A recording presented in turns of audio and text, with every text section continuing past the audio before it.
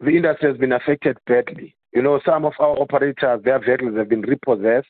Some of them, their kids have been taken out from schools and universities because they are unable then to sustain the livelihoods that they've been living within. The standard of living and the lifestyle has changed drastically. And if people are losing the vehicles, it means more unemployment within the public transport sector. We have been hit hard